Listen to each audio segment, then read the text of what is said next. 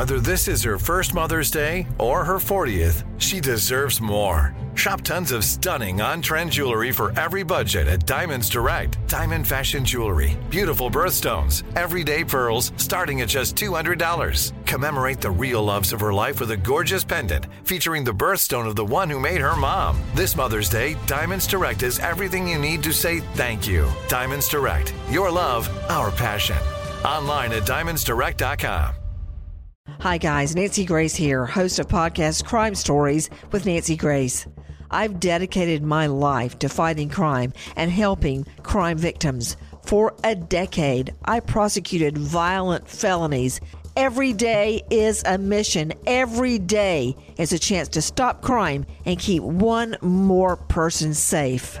Listen to Crime Stories with Nancy Grace on the iHeartRadio app, Apple Podcasts, or wherever you get your podcast. Every family has an origin story, one passed down through the generations. Mine happens to be a mystery involving my great-great-grandmother left behind in Sicily. I'm Jo Piazza, and my new podcast will transport you to the gorgeous island of Sicily as I trace my roots back through a whodunit for the ages.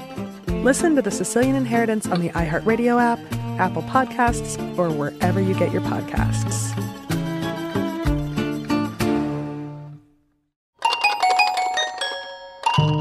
School of Humans.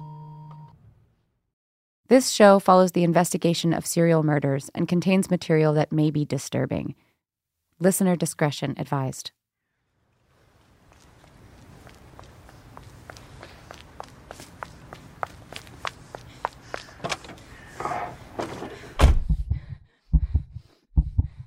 Michaela Valentine, heart pounding, waits in the car for her husband, Zach. She stares at her reflection in the mirror. In her blonde wig and heavy makeup, she barely recognizes herself.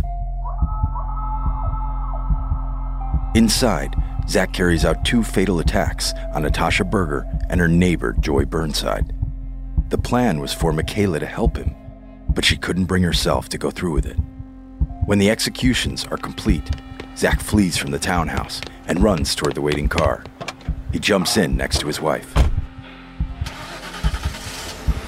His hands, his face, his clothes, all covered in blood. Zach and Michaela speed away from the scene, bolting across the darkened city. Zach calls to check in with Miranda. The job is done, he tells her. Miranda hears Michaela crying in the background and orders them to get rid of the murder weapons and report back immediately to the flat, where Cecilia is waiting. When they arrive, Zach explains to Cecilia what happened and how Michaela couldn't bring herself to kill Joy.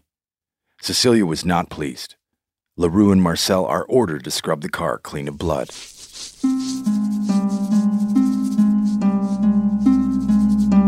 Ria Grunewald rushes to Natasha's place as soon as she hears the tragic news. She has to see for herself if things had actually gone this far.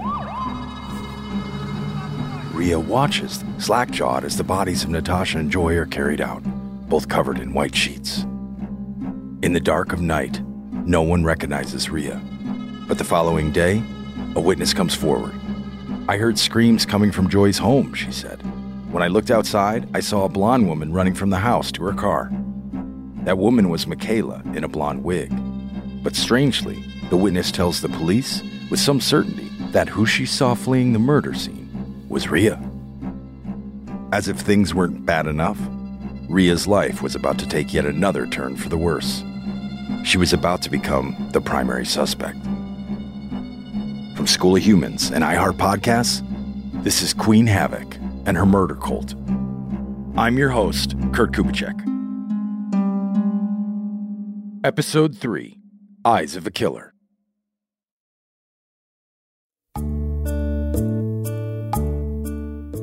In untangling the web of this case, we discover a long list of bad actors. But we also encounter people like Ria, vilified for their good intentions. Among these well-intentioned individuals is the man we've been calling Luke. His involvement with Cecilia Stein would come at a steep cost. Luke is something of a vigilante. He met Cecilia and Alektis Pardeas in 2012 as the murders were picking up steam. His friend Arya introduced him to the Know Your Enemy pamphlet, which piqued his interest. The book's name was Know Your Enemy. So they convinced a lot of people. How do you protect yourself if you don't know how your enemy operates? It makes actually 100% sense. So I started reading this book. I didn't agree with anything. He shared his skepticism with Arya. So I told her, I've got all these questions, and she told me she'll take me to the person who wrote this book. And that's when I met Cecilia Steyn for the first time. And Zach, Valentine, and Michaela. Luke challenged Cecilia's ideas in person, and strangely enough, she seemed to enjoy it, bantering back and forth with him, but not providing any real answers. Luke remained unconvinced that she was as cunning as she said she was, but was intrigued by the group's reverence for her. But then, only a couple of weeks after he came into Cecilia's orbit, people started dying. This one friend phoned me about a week later, and she told me Natasha Berger, her friend's been murdered. In his gut, he knew they were to blame. I couldn't believe it. Something didn't make sense. And so, he decided to act. I went on my knees and I prayed. And I told the Lord, He can use me. I will go into Krugersdorp if He can just protect me, and I'll open up this whole hornet's nest. Luke planned to conduct his own investigation. He would infiltrate Alektis Pardeas, posing as a devotee. He could get close to them and confirm his suspicions. Then, once he had hard evidence, he would go to the police. Luke tread lightly at first so that no one would suspect anything. He needed to earn Cecilia's trust. The rest would follow. Not aware of the malicious inner workings of EPD, Luke began to spend time with some of the members socially, Zach Valentine in particular.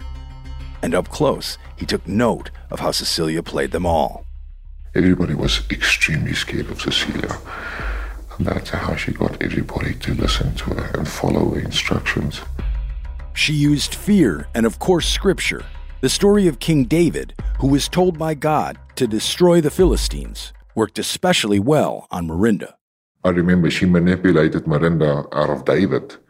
David killed all the people and the women and the children and the dogs. Everything must be killed. And that's how she manipulated Mirinda to participate in the killings.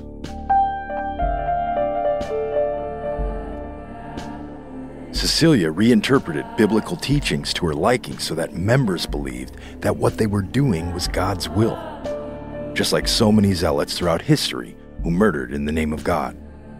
Cecilia would speak on behalf of the Almighty, and who were they to argue against such divine authority? That made Michaela's unwillingness to kill Joy Burnside an affront to Cecilia and an act of existential defiance. Zach tried to reassure Cecilia that Michaela was loyal and that she could still be trusted, but Cecilia was unsparing. She berated Michaela for not following through on the kill assigned to her and decided all of them, Zach, Mirinda, Marcel, LaRue, and Michaela, should all be better prepared for next time. In fact, they should practice. Luke wasn't yet deep enough into the fold to be included in this macabre exercise. The core members, however, arrived at Cecilia's flat one evening to find her in the bedroom. Laid out under stacks of newspaper was a boar's head from the local butcher. She handed knives to each of her followers and instructed them to have at it. A depraved rehearsal for killing a human. She watched for a while and then left the room, returning a few minutes later with an axe. While their blades were plunged deeper and deeper into the boar's head, Cecilia fed her followers stories of the conniving ways of Rhea and her mentor, Pastor Reginald Bendixson. He was the aggressor, she told them. He turned Rhea against them all. He led OTC toward praying incorrectly, thereby forcing them to dispose of Natasha. And he, according to Cecilia, had plagiarized her Know Your Enemy pamphlet and repurposed it for an OTC course. Finally, Cecilia's devotees, breathless and bloody, surrounded the mangled pig's head, ready for their next kill. This time, it would be Mirinda's turn to prove her loyalty. And this time, we'll hear about the murder in her own words. No one ever screamed. No one ever screamed when I killed them. They were dead within seconds. We started talking about this incident. Drugs and officials cover up. You couldn't believe it. From iHeart Podcasts. It's like the police knew who he was before they got here. A story about money, power, and corruption. The medical school dean at USC was leading a secret double life. Is she breathing right now? Yes, she's absolutely breathing. I'm a doctor, actually. There's no way that guy's a doctor. I'm Paul Pringle, and I'm an investigative reporter for the LA Times. This is the story of an investigation that starts in a hotel room in Pasadena, California, and reaches all the way to the top of two of the most powerful institutions in the city of Los Angeles. When people fall in line, they fall in line. Looking back, I realized, everyone knew. This is Fallen Angels, a story of California corruption. We're always going to have predators. It's the good people who stand by and do nothing that allow them to flourish. Listen to Fallen Angels, a story of California corruption on the iHeartRadio app, Apple Podcast, or wherever you get your podcasts. When your child fights sleep, it can feel like a battle you'll never win. Imagine a bedtime routine you all look forward to, where you cuddle in and let the stress of the day melt away. Welcome to Sleep Tight Stories, a calming weekly podcast that brings bedtime stories, cuddles, and comfort to families worldwide. The stories are quirky, relatable, and spark wonder without overstimulation, so listeners can fall asleep and stay asleep. Each episode is narrated by me, Cheryl McLeod, a second-grade teacher, and written by my husband, Clark, an eternal second grader at heart. Tune in tonight and bond over a story before drifting off to sleep. Make bedtime the sweetest part of your day. Sleep Tight Stories. Listen to Sleep Tight Stories on the iHeartRadio app, Apple Podcasts, or wherever you get your podcasts.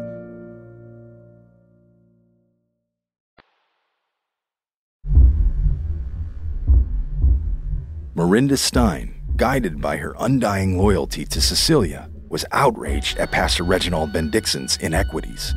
He had stolen both Cecilia's intellectual property and Ria's admiration. In her book, The Krugersdorp Cult Killings, journalist Jana Marks details a scene where Cecilia called an emergency meeting and informed them, quote, "We have to take him out. This is war. We are living in the end times, and Reg has turned against God."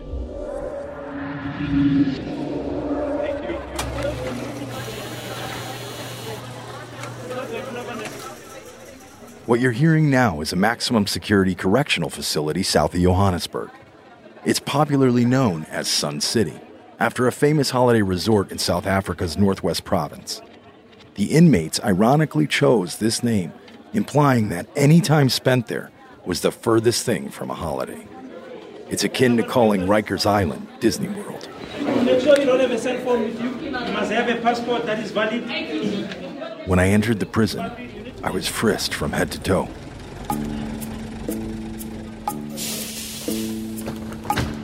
I boarded a rickety old bus that took us to the women's prison. Female? Huh? Next one. Okay. Next one, female? Yeah. Okay, thank you. We slowed to a stop in front of a high razor wire fence that surrounded a large brick building. The sun was out. There was a bite in the wind. I followed a stream of visitors off the bus and through layers of fencing. We were all frisked again and again. Each time I became more nervous.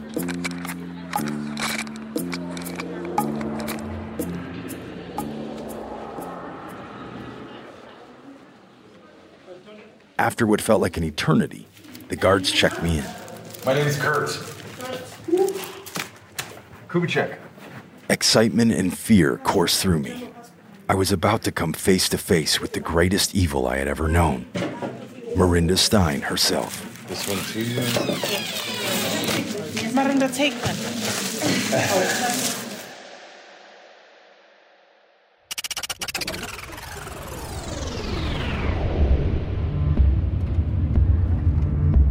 Like with the first murder, the group heavily scouted the location.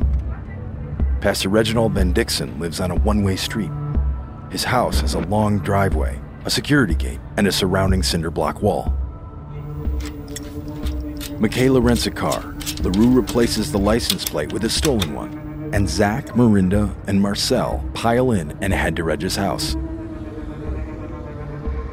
On the drive, 14-year-old Marcel becomes suddenly nauseous. She asks them to pull over. The murder squad decides that Marcel is too sick, and they all return to Krugersdorp. This was not a good look for Marcel, or Michaela for that matter. When Marcel got sick, it was Michaela who tended to her. Over the past few years, Marcel and Michaela had bonded. While Marinda focused squarely on her duty to Cecilia, Michaela became Marcel's sole ally and confidant. Marcel looked up to her. Both were relieved that their deadly assignment was aborted that night. It's Thursday, August 9th, 2012. Reginald Bendixson receives a call from Zach Valentine. Zach uses a fake name and says he's seeking a spiritual counselor. He flatters him and says Reg comes highly recommended. The two men make an appointment to meet the following Monday at a local coffee shop. Reg jots it down in his date book. On the day of the appointment, the 13th of August, 2012, Zach, Marinda, and Marcel make their way to Bendixson's home. They call and ask for a rain check, assuming he would be at home for a while before making other plans. The scouting mission concluded that Bendixson's wife would be away until later that evening. About that same time, Ria Grunewald gets a text on her phone from a number she doesn't recognize. "Have you said your goodbyes to Reg?" "I hope you did." Ria immediately forwards the message to the police officer she's been in contact with, the same cop who was a no-show at the coffee shop sting operation. Not surprisingly, he doesn't respond. Ria tries calling, and yet again, the police aren't there for her when she needs them the most. Meanwhile, the novice assassins were nearing Reg's house. Michaela was ordered to stay home for this mission. She'd stay by Cecilia's side while the others followed orders. Cecilia no longer trusted Michaela to get the job done. Marcel, on the other hand, was not given an option. Marinda made sure her daughter was there to learn by example. Cecilia ordered Marcel to bring a video camera to record the killing. She wanted evidence of their devotion, and she wanted to see Reg Bendixson die.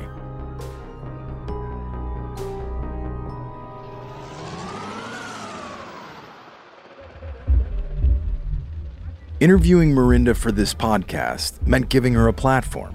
The ethics of that concerned us quite a bit. But after months of poring over the facts of this case, we were missing a critical piece. What on earth motivated these seemingly normal people to become killers? I believe that talking to her might provide more insight into Cecilia's mindset and the group dynamics she cultivated. I wanted to figure out why Marinda and the rest of EPD did what they did and how they justified it in their own minds. In the visiting area, there were about 10 other inmates facing their loved ones, in an echoey and sterile room with a folding table that held handmade crafts for sale, crocheted pot holders, and beaded jewelry all made by inmates. I walked past the tables and then heard a voice say, "Kurt?" Hello. Hi, how are you? There she was. The face I had seen peering back at me, frozen in mugshots and courtroom photographs. She smiled at me and thanked me for coming. We sat down on a long wooden picnic bench in the center of the room. I was now a foot away, face to face with Marinda Stein. She was as nervous as I was, and told me so. Honestly, I felt disarmed, mostly by her politeness, her seemingly normal demeanor. But that light soon dimmed, clouded by who I knew her to be. And that storm only grew as she started telling me what happened with Bendixson. Now, as you can tell, the audio quality of this interview is pretty rough, so we've asked an actor to read some of what Marinda shared with us so that you can clearly understand her chilling words. I knew the interaction would be tense and a bit awkward, but what I really didn't expect was how casually Marinda would talk about the act of taking someone's life. and so brutally. She was proud of what she'd done. I had a bad childhood. He looked exactly like my father. So, he was such a trusting idiot.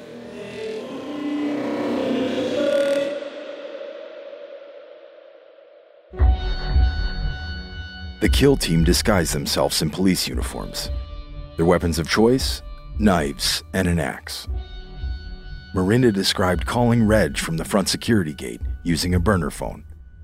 She claimed they were detectives from the South African Police Service who needed to speak with him about the recent murders and a possible connection to his friend, Ria Grunewald. Ben Dixon, of course, wanted to help with the investigation. So, he let the killers in. He was sort of a bit suspicious, and then he started... A bit suspicious. And then he started talking to us, and he opened the gate for us, and we're walking out like a long driveway. Mirinda came up with a ploy to con their way in. Then I said, well, why don't we go and speak inside? Then I said to him, well, why don't we go and speak inside the house? You know, because now the walls are high, but the neighbors would see. As the pastor and EPD walked up the front yard toward Ben Dixon's home, Mirinda and Zach locked eyes. So we went just around the bend.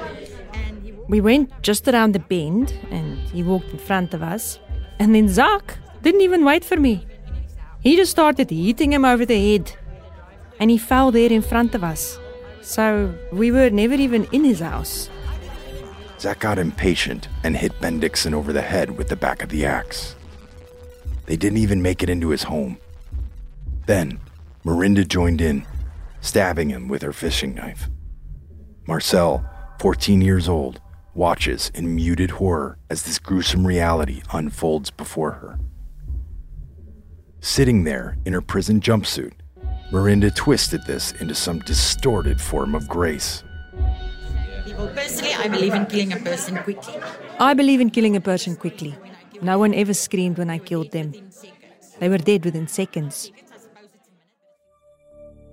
Here's Christelle Boysen recalling Mirinda's courtroom testimony. She was explaining that between her and Zach, while they were busy with Rex Benedictson stabbing him and slashing him, they actually got so excited that Zach accidentally hit her with the axe, and she was telling him, hey, just, stay clear. She was explaining this in court. Even when it was obvious that Reg was dead, Mirinda continued to stab him. Her depravity was not only proof of her loyalty to God and to Cecilia, but the result of some research. She says she one time remember watching a documentary or something, and they say that if you want to know if someone is dead, you must look at this space on the throat, and if the space stops throbbing, then you know that the heart stopped pumping. And she was stabbing Rex Benedictson and waiting for this not to throb anymore, and then she would know that he's dead.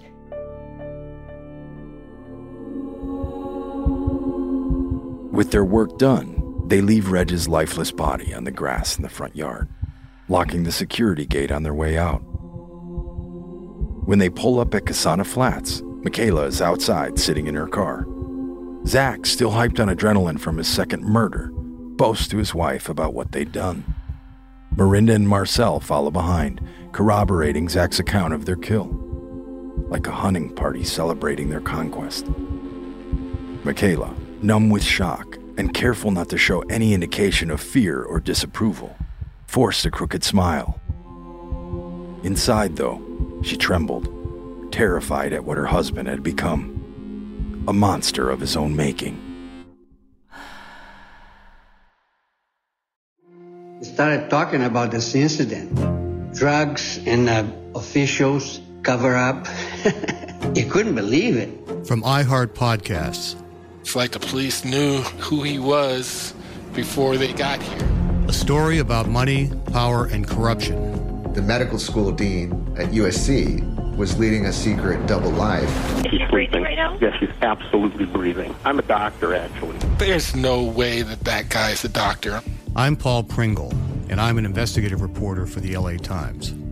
This is the story of an investigation that starts in a hotel room in Pasadena, California, and reaches all the way to the top of two of the most powerful institutions in the city of Los Angeles. When people fall in line, they fall in line. Looking back, I realized, everyone knew. This is Fallen Angels, a story of California corruption. We're always going to have predators. It's the good people who stand by and do nothing that allow them to flourish.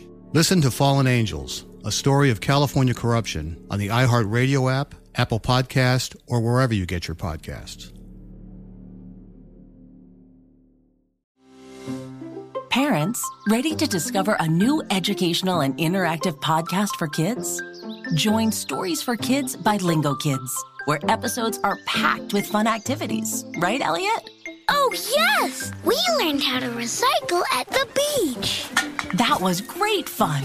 Callie, what do you say? It was. And that time when we did the science experiments and Billy made raisins dance. So cool, Billy. He did. Not to mention when a certain Elliot took up swimming classes with Lisa. That was me. Bet you can't catch me. I'm going to get you. All this fun and more in our Stories for Kids. Lingo Kids Stories for Kids is now available on Storybutton, the kid-friendly device for screenless podcast listening. Listen to Stories for Kids on the iHeartRadio app, Apple Podcasts, or wherever you get your podcasts.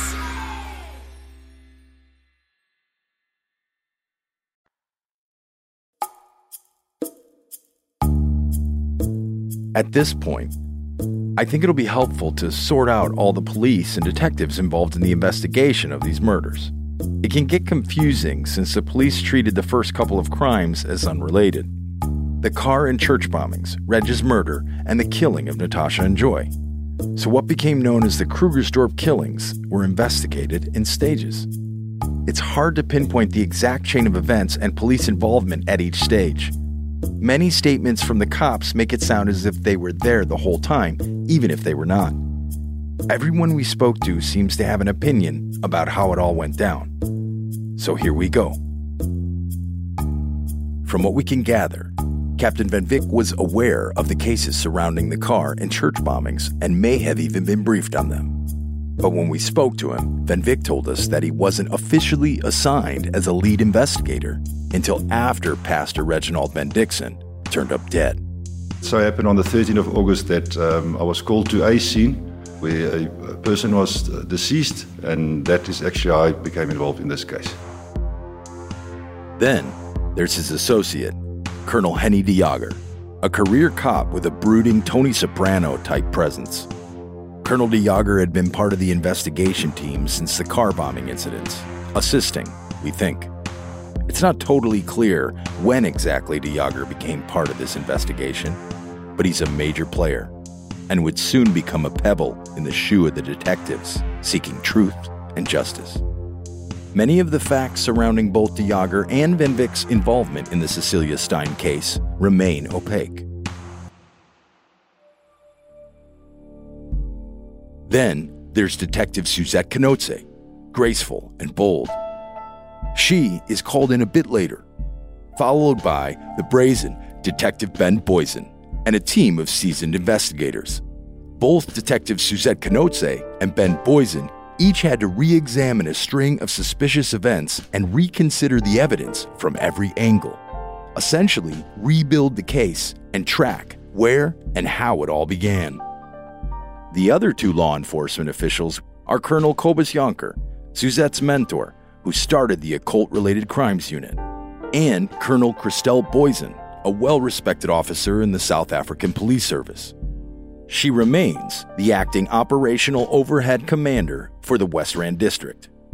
She's also married to Ben, and they often help each other out with cases.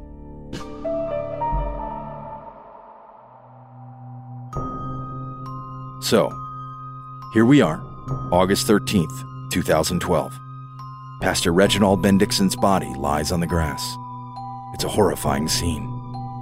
Detective Suzette Knotze recalls the crime scene photos. He was hacked from behind. When he turned around, he was hacked from the front. The pastor had axe wounds to the back of his head and had been stabbed more than 10 times on his chest and torso. Here's Captain Johan Van Vyck. On the scene, it was one of the most gruesome murders which I've seen in my, by then, 34 years in the South African Police Service. Standing there in Bendixen's front yard, Captain Van Vyck supposedly met Colonel de Jager for the first time. There was another policeman that arrived on the scene, Colonel De Jager. He said that he was from the occult unit of the police service. I've never met him before. He then informed me that the murder had some sort of occultic connection. Here is where the window of truth begins to blur, though.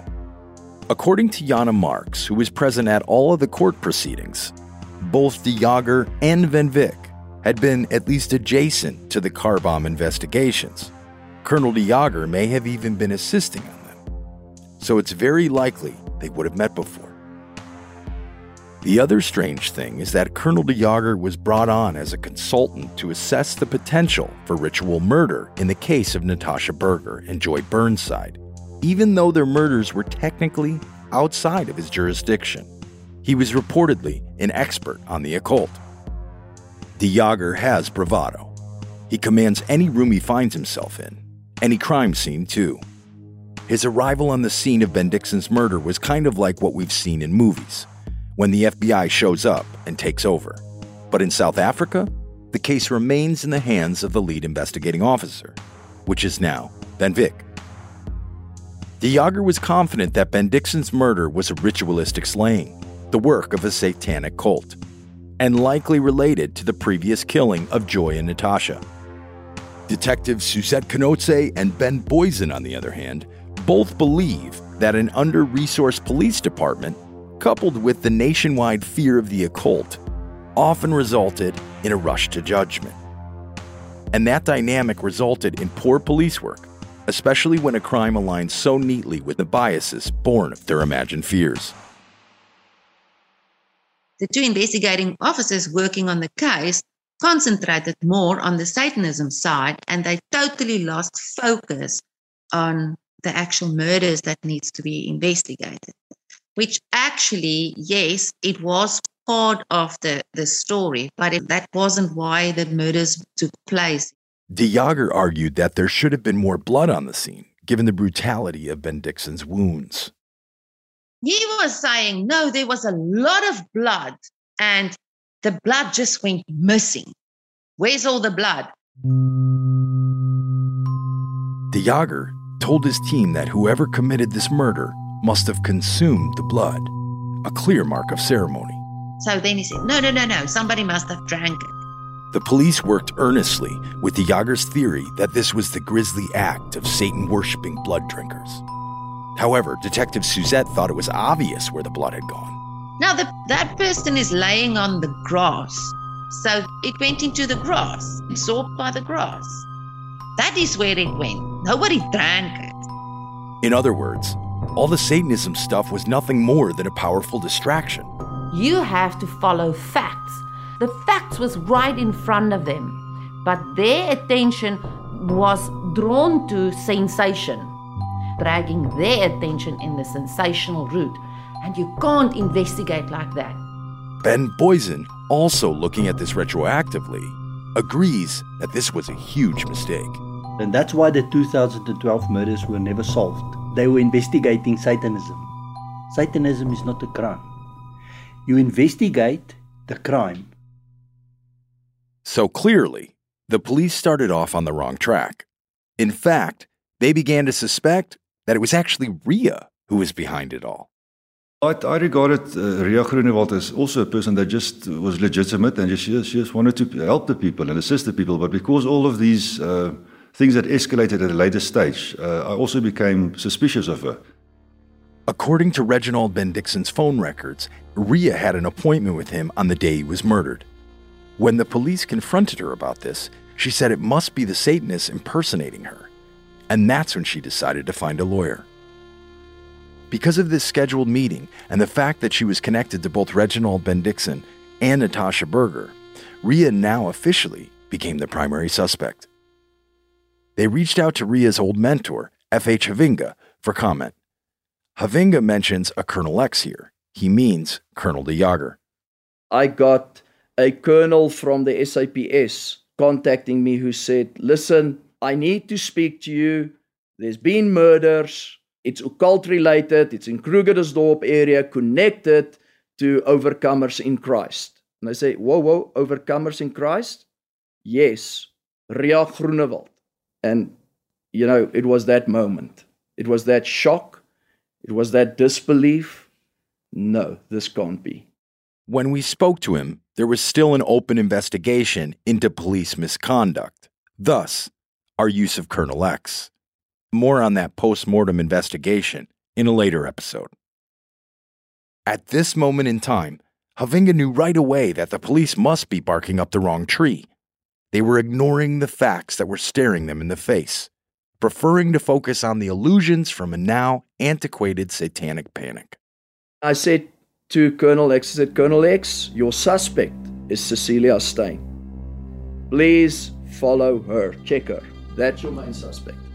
But De Jager wasn't convinced of Ria's innocence until it became clear as day. Ria's new lawyer told her to document her whereabouts every day so that moving forward she could always prove her innocence. But right after Ben Dixon's murder, the police confiscated Ria's cell phones, hard drives, and laptop, disconnecting Ria from the world. Our big breakthrough came when, on the morning of Pastor Ben Dixon's funeral, Ria woke up on the morning of Pastor Reginald Ben Dixon's funeral. She stepped out onto her porch and felt the sun on her face. She looked down and found a parcel waiting at her feet. Ria phoned me and she said that she found a package in front of her door. The package was wrapped. It was some sort of a meat. Ria unfolded the damp newspaper. Inside was a large chunk of bloody meat. Pinned to it was another note. A letter written in block words. Look what the doggies left you of Reg, or something to that effect. The note read, "Look what the dogs have left you of your precious pastor." The detectives now had to let go of their pet theories that either Satanists or Ria were to blame for the murders. Now they were forced to consider the case with fresh eyes. On top of that, the haphazard criminals from EPD had fumbled again. Fingerprints was found on the letter that wrapped this piece of meat. Once again, police found fingerprints. I took their fingerprints, and the fingerprints indeed belonged to Marinda Steyn. Then Vic took the opportunity to bring in everyone he could from EPD. The police had all of them in custody, even Cecilia. But despite all the evidence and the possible motives pointing to Marinda and Cecilia as the culprits, both were released from police custody. In fact, all the members of EPD were let off the hook.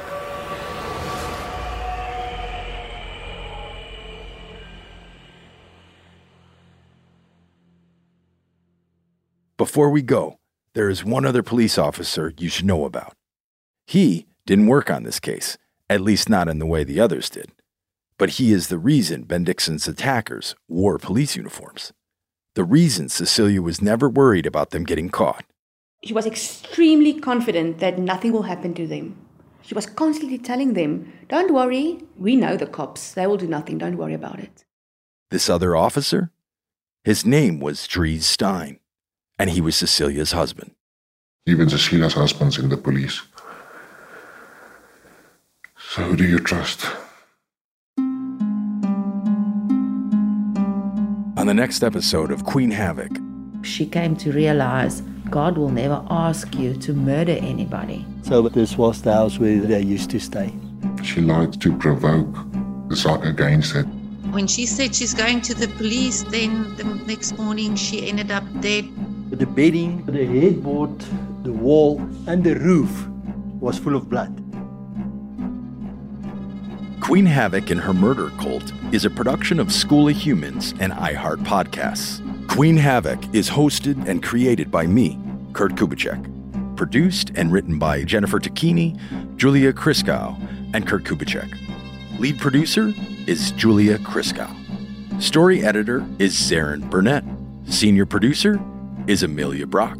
Production manager is Daisy Church. Original music composed by Claire Campbell. Editing, sound design, and scoring by Jesse Neiswanger. Associate producers are Dashin Moodley and Jermaine Kriher. Additional producing by Ben Melman. Fact-checking by Dennis Webster. Recording engineers are Graham Gibson, Clay Hillenberg, and Josh Hook. Marinda Steyn was read by Angelique Pretorius. Executive producers are Virginia Prescott, L.C. Crowley, Brandon Barr, Jennifer Takini, and Kurt Kubicek. We want to thank all of those who so generously welcomed us in South Africa and shared their stories. We're incredibly grateful to you all. We also want to acknowledge how traumatic these events are for the victims and their families. Please respect their privacy. If you or someone you know has been affected by cult behaviors, there are resources available, including Voices for Dignity at ChristineMurray.com. Grand Canyon University's RN to BSN online degree program makes earning your bachelor's in nursing possible. Balance online coursework with local in-person clinicals to position yourself for potential leadership opportunities in the time you have from wherever you are, leaving room for what matters. Achieve your goals with your personalized plan and team behind you. Find your purpose at Grand Canyon University. Visit gcu.edu. Hi guys, Nancy Grace here, host of podcast Crime Stories with Nancy Grace. I've dedicated my life to fighting crime and helping crime victims. For a decade, I prosecuted violent felonies. Every day is a mission. Every day is a chance to stop crime and keep one more person safe. Listen to Crime Stories with Nancy Grace on the iHeartRadio app, Apple Podcasts, or wherever you get your podcast. Every family has an origin story, one passed down through the generations. Mine happens to be a mystery involving my great-great-grandmother left behind in Sicily. I'm Jo Piazza, and my new podcast will transport you to the gorgeous island of Sicily as I trace my roots back through a whodunit for the ages. Listen to The Sicilian Inheritance on the iHeartRadio app, Apple Podcasts, or wherever you get your podcasts.